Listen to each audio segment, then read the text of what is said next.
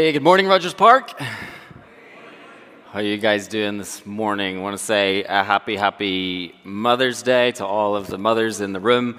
One of the things we see throughout the Gospels is multiple times Jesus refers to himself as a mother hen who cares for and gathers his children. And just one of the things we see in that is that the heart of the mother is something that we can all learn from. And the heart of the mother exists even beyond those that are biologically mothers. So just want to say a big thank you to the heart of motherhood in this church, for all of those that exude that demonstrate that, to all of the children in our church and all the families in our church. We appreciate you and we see you. One other thing I want to point out, a picture might come up on the screen, hopefully it will. Look at this incredible gathering that happened on Friday night. There you go. Big shout out to Lynn, Marshall, Sam Yeager, and the rest of the team that just worked on this and got our women together on Friday night and Saturday morning just to come together around God's word and come together around one another.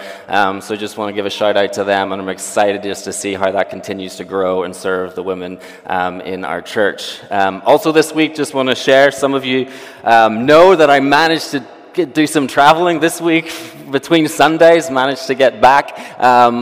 Last Sunday, after our members' meeting, I was able to get in a plane and flew to Qatar, to Doha, in the Middle East, and just was able to be part of an incredible gathering. It was a gathering of pastors, evangelical pastors, imams, Muslim leaders, rabbis, Jewish leaders, diplomats, ambassadors from multiple countries, all coming together to have a conversation around religious freedom and what it looks like, particularly in countries where there is a majority religion. How does that majority religion care for and understand and create space for a minority religion or minority faith in that context? So what does it look like for us here in the West to see and care for maybe our Muslim friends and brothers and sisters, and then also what does it mean in Muslim majority countries for them to give space and care and love towards Christians and space for them to live out their faith. So just a beautiful, beautiful time. This picture I just wanted to share.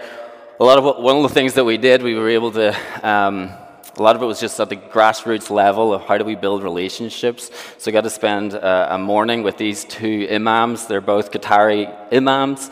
And the exercise that we did together was I just got to sit and share my story, why I'm a follower of Jesus, why I've chosen to teach God's word, how I felt a sense of calling in my life to do that, and then also got to hear from them about why they chose to be imams and why they chose to follow the religion of Islam. And then we had to get up in front of all the other Christians and all of the other Muslims and share one another's story. So just a great chance to know one another and kind of know each other on our own terms. So all that to say, I'm just excited to continue this conversation here in Rogers Park. You guys know that we're in a neighborhood that's got many, many faiths. We've got a large Jewish Orthodox community to the west, and we've got a large Muslim community in the neighborhood, and we're already kind of starting conversations with our global team. And what is it going to look like for us to build further genuine relationships and friendships with our neighbors here, that we can truly know one another, that we can truly love one another once we know one another. So be on the lookout for that, and thank you guys for your prayers this week.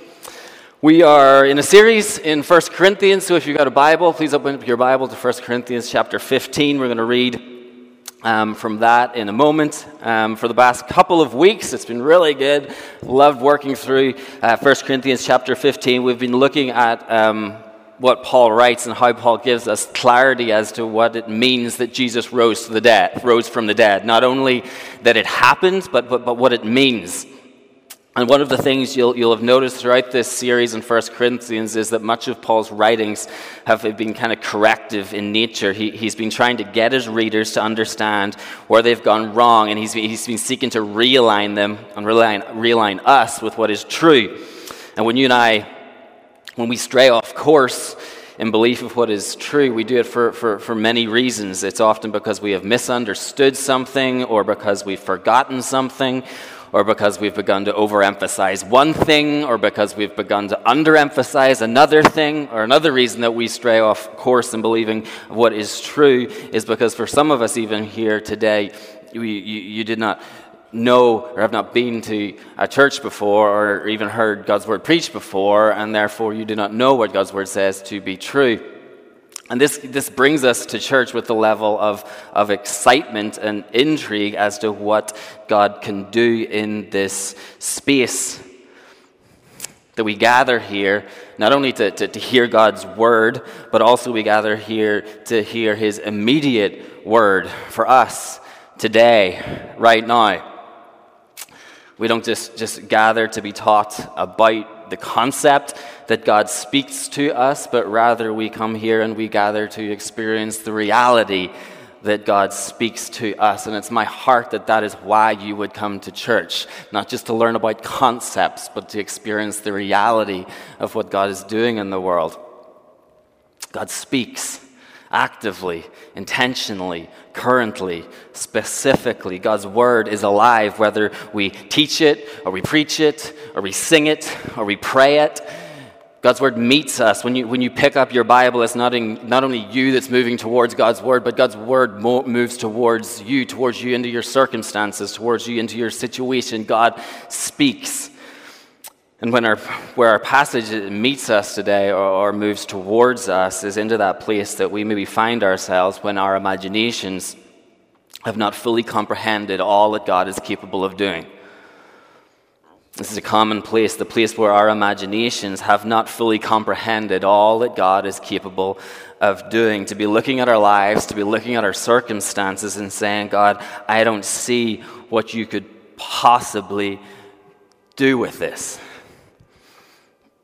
I'm looking at the raw materials, the mistakes, the mess, the miscommunication, the misunderstandings, the impossibilities of my life. And maybe for you today, the impossibilities of your life are particularly poignant given that it's Mother's Day. God, I know you say you can do anything, but this has been looked at from every angle and every perspective, and I don't see a single redeemable possibility. Every door is closed and every end is a dead end. Church, our imaginations do not fully comprehend all that God is capable of doing. Today's verses are, yes, about what it means for followers of Jesus to one day be given resurrected, glorified, physical bodies. But this passage is also about God speaking life and hope and expectancy and faith into our lives when our imaginations are failing us. So let's read 1 Corinthians chapter 15, and we're going to read from verse 35 right down to verses 49. So 1 Corinthians chapter 15, verse 35 reads like this.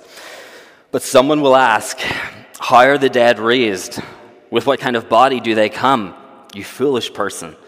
What you sow does not come to life unless it dies. And what you sow is not the body that is to be, but a bare kernel, perhaps of wheat or of some other grain. But God gives it a body as he has chosen, and to each kind of seed its own body.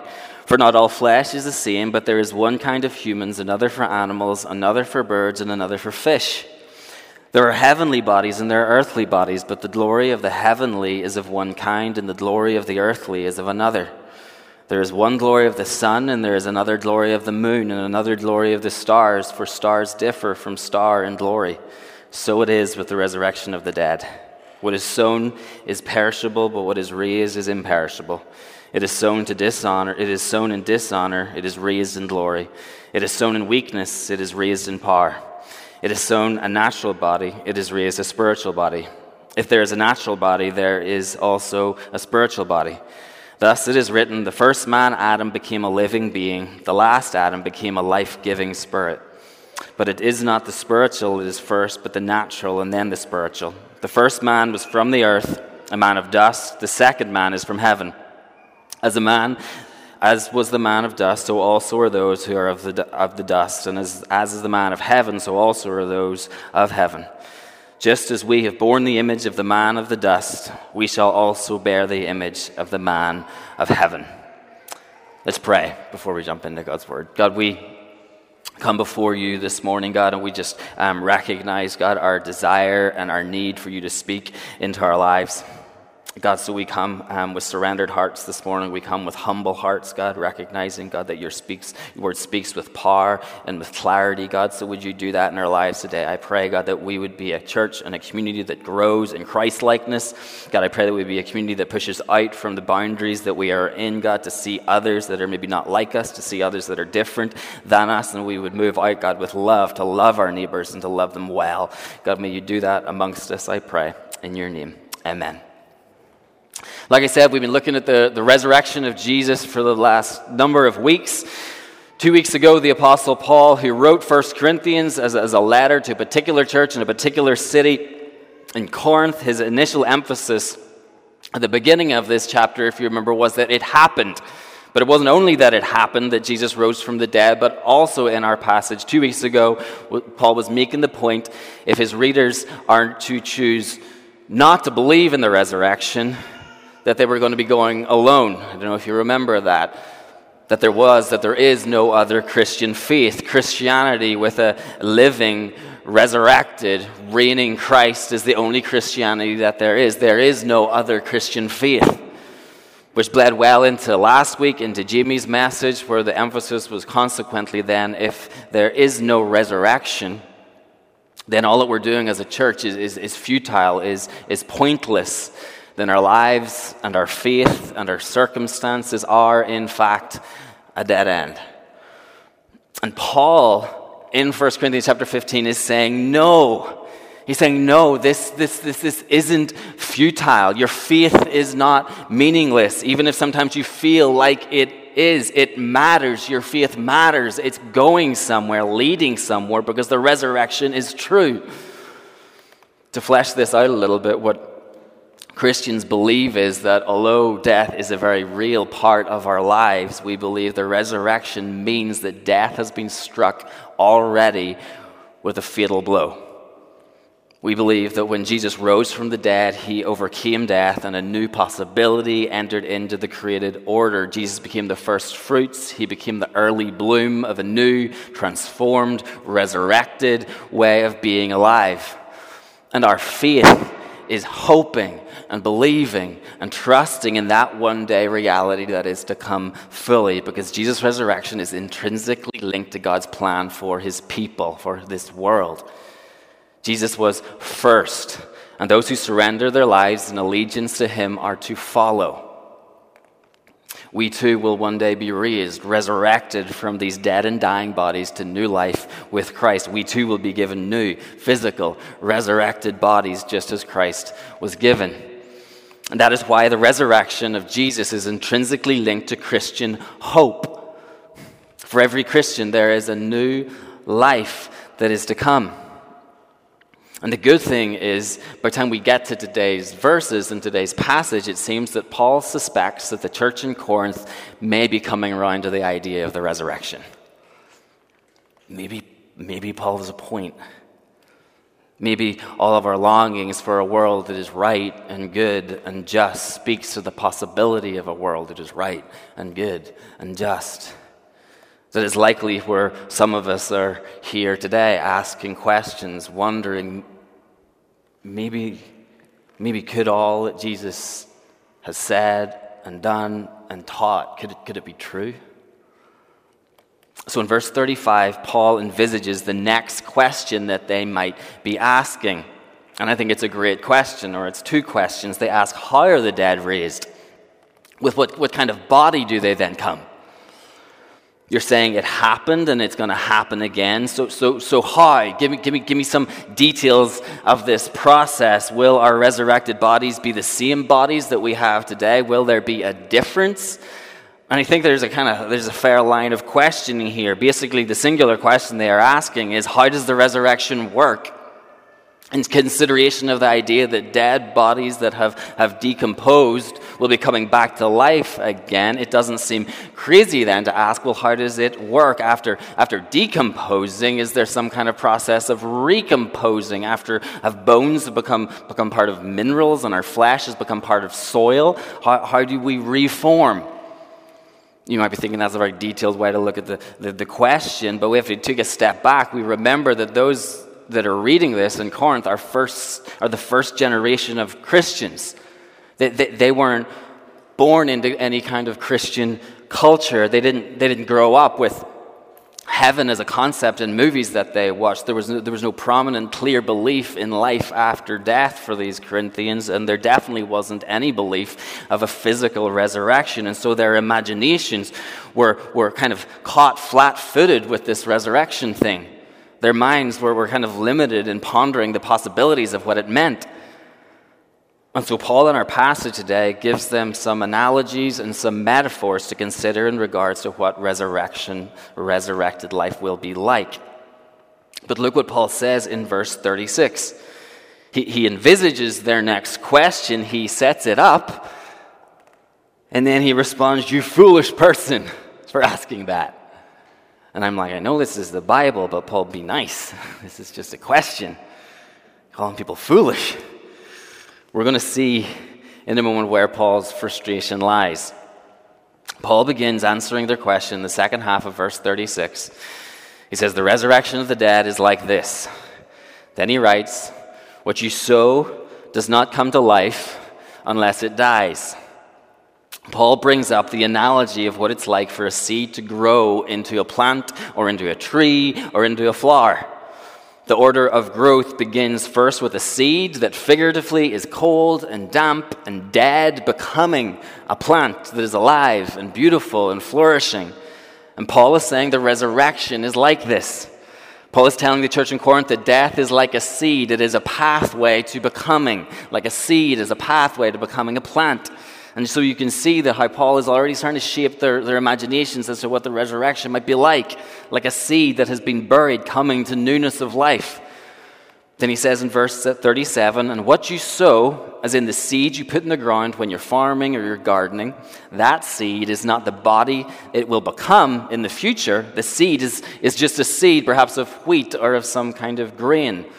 Until that seed grows, then it is given a life distinct from the seed. Paul is saying if you look at a seed and you look at the kind of plants that come from seeds and what grows from them are so different.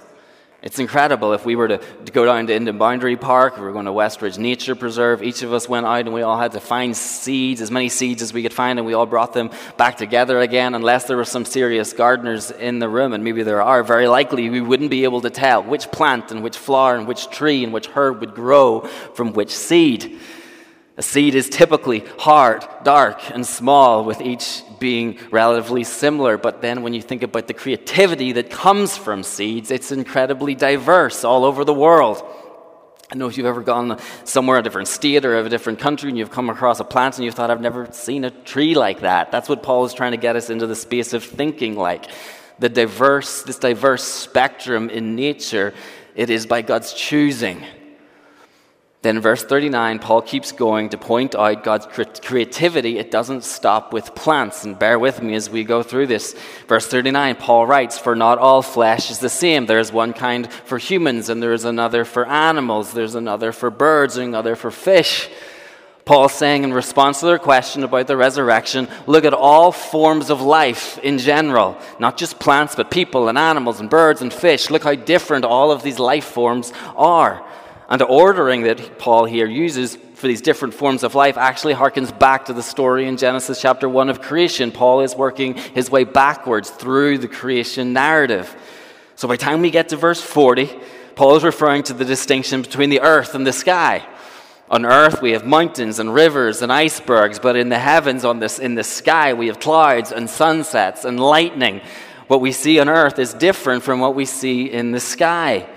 And then in verse 41, Paul keeps going. Stay with me. I know you're wondering, what in the world has this got to do with the resurrection? Blame Paul, not me. It's his logic. In verse 41, Paul keeps going. He leaves earth and sky behind, and he just focuses on the creative spectrum of diversity within the sky alone. The sun, the moon, the stars, each different, distinct, creatively unique, all by God's choosing and design, and brought into being by God's omnipotent power. So what is the connection here? What's the connect between their question and Paul's answer? When they ask, how does the resurrection work? Why does Paul go on this almost rant about all that God has created? Look, God made this, and God made this, and God made this. Did you see that weird fish? Have you seen a shooting star? Let me explain. You see, Paul responds to their question by calling them foolish. Because within their question, hidden in the actual words of what may seem like a very fair and valid question, is a degree of skepticism that Paul has no time for. Paul could hear the skepticism in the tone of their question. Skepticism is a disposition of doubt. It's to come to the table with a spirit of disbelief. I've looked at this from every angle, and I can't find a single redeemable possibility. Every door is closed and every end is dead. And the way Paul frames this question is so smart, because he clearly understands us, that our lack of faith, our lack of trust in the goodness and the kindness and the power of God is often not overt. It's not often up front. We're smart enough to know, let's not put it up front. It's not always blatant, but it's just below the surface. We hide our skepticism. We sneak it into our comments and our questions and our analysis and our attitude. We bring it to church and we bring it to small group. We bring it into our leadership and we bring it into our marriages, and we diffuse it into the air that's around us. Our skepticism is as subtle as the tone with which we articulate our words, but it's there. And so Paul recounts the wonders of God's capabilities by walking through the narrative creation. Why? As to say, haven't you seen what God can do? Haven't you seen what God can do? Haven't you stood back and seen in verse 41 that there is one glory for the sun and that there's another glory for the moon? Have you stopped and looked at the sun, and have you stopped and looked at the moon? And another glory for the stars, and that different stars differ from the glory of other stars? Haven't you seen what God can do? What God is capable of doing? Have you never stood in a thunderstorm? Have you never seen a sun rise? And yet you're still skeptical of God's ability to one day enact justice on behalf of the oppressed. Are you really skeptical that the God who makes the sun burn, that he won't also one day bring vindication for the righteous? Whatever your situation that feels so irredeemable and impossible, church, haven't you seen what God can do? In Qatar this week, during one of the sessions, all the pastors had to go into one room, and all the imams and the Muslim leaders had to go into another room, and we were tasked with the question in each group to answer it separately. What do we want the other to know us by? So we had to go into the room, all the pastors had to ask, what do we want the Muslim leaders to know us by? What characteristic do we want to stand out as a reflection of our faith? And so all 20 or so Christian pastors and leaders went into the room, and bear in mind there were pastors here from Nigeria, there were pastors here from Pakistan, and a host of other countries where they exist as a minority in their country, and many of those countries are under a lot of tension and conflict with their Muslim leaders or neighbors. Actually, twice in two separate occasions, I asked two different imams and regarding their context. One was in Pakistan. I asked them, if a Muslim converted to Christianity within your context, within your city, what would happen to them? And twice I was told, in our context, if a Muslim was to become a Christian, they would be killed. And so we were going back, as the Christian pastors, to tell the Muslim leaders what we as Christians want to be known for. And I stayed pretty quiet in the room, particularly watching the Christians who lived and ministered and were trying to be the church in countries where they were a minority, and we would say we're facing persecution. And you know what the unanimous characteristic that this room of Christian leaders wanted to be known for? Hope. Hope. In a thick African accent, one of the pastors said, "We are the people who bring good news. That is who we are." Church, nobody is saying not to feel the brokenness and the grief of this world. I'm no fan of any faith that doesn't look unflinchingly at the pain in this world and in the church and in our relationships. Human suffering should break our hearts and should keep us up at night, and it should dictate our life's work. But the disposition of skepticism when it comes to the promises of God is foolishness. It's a contradiction of our faith. It's a disservice of our faith. It makes our faith futile. For the Corinthians, they were skeptical of the resurrection. They were skeptical that there could be another physical world to come. And so in verse 42, after taking them for a walk through creation, Paul writes, "So it is with the resurrection of the dead." As in, if God made this world, he can make another world. If God made these bodies, he can make new bodies. Rogers Park, when we see all these little kids up here this morning, no scientist has an explanation for what it means that they are alive. No scientist even knows what life is, and most definitely doesn't know where it came from. And so whether the question be, how are the dead raised, or how is a newborn's life conceived, the answer is the same, that God takes what is not and he makes it what it is. That is the power of God and our hope, that no matter the situation or the circumstances that we find ourselves in, no matter how sure it seems that we are at a dead end, there is a God who is not curtailed by the limitations of the raw materials at hand. There is a God who is prone to taking what is not and breathing into nothing, new life and new hope and a new future. But there's another angle that Paul wants his readers in Corinth to understand about the resurrection. He wants to not only remind them that God is able, but also the resurrected life will be a life that is greater. Verse 42 reads, what is sown is perishable, what is raised is imperishable, as in our current bodies are bound by time and are dying, but our resurrected bodies will not be. There will be no sickness, there will be no illness, there will be no more deterioration. Verse 43 reads, what is sown in dishonor, it is raised in glory. What is sown in weakness is raised in power, as in our current bodies are bound by sin and rebellion from God, but our resurrected bodies will be sinless and pure and in action, in thought, and in deed. Verse 44 reads, what is sown a natural body is raised a spiritual body, as in, and we aren't even able to fully grasp this, but our resurrected bodies will have new abilities that we don't currently possess. What these new abilities may be, we don't know. The passage doesn't say. Maybe greater strength, maybe greater sight, maybe additional senses. Maybe we'll have new categories of ability that we don't even know about yet. Then in our final verses, Paul offers us the final key framework to help us understand the difference between our lives now in comparison to resurrected life that is to come. In verse 45, Paul writes, thus it is written, the first man, Adam, became a living being, but the last Adam became a life-giving spirit. Paul is saying the first Adam in Genesis chapter 1 was the first living being, but Jesus in his resurrected state, as in the first resurrected being, is not just living, but he is life-giving.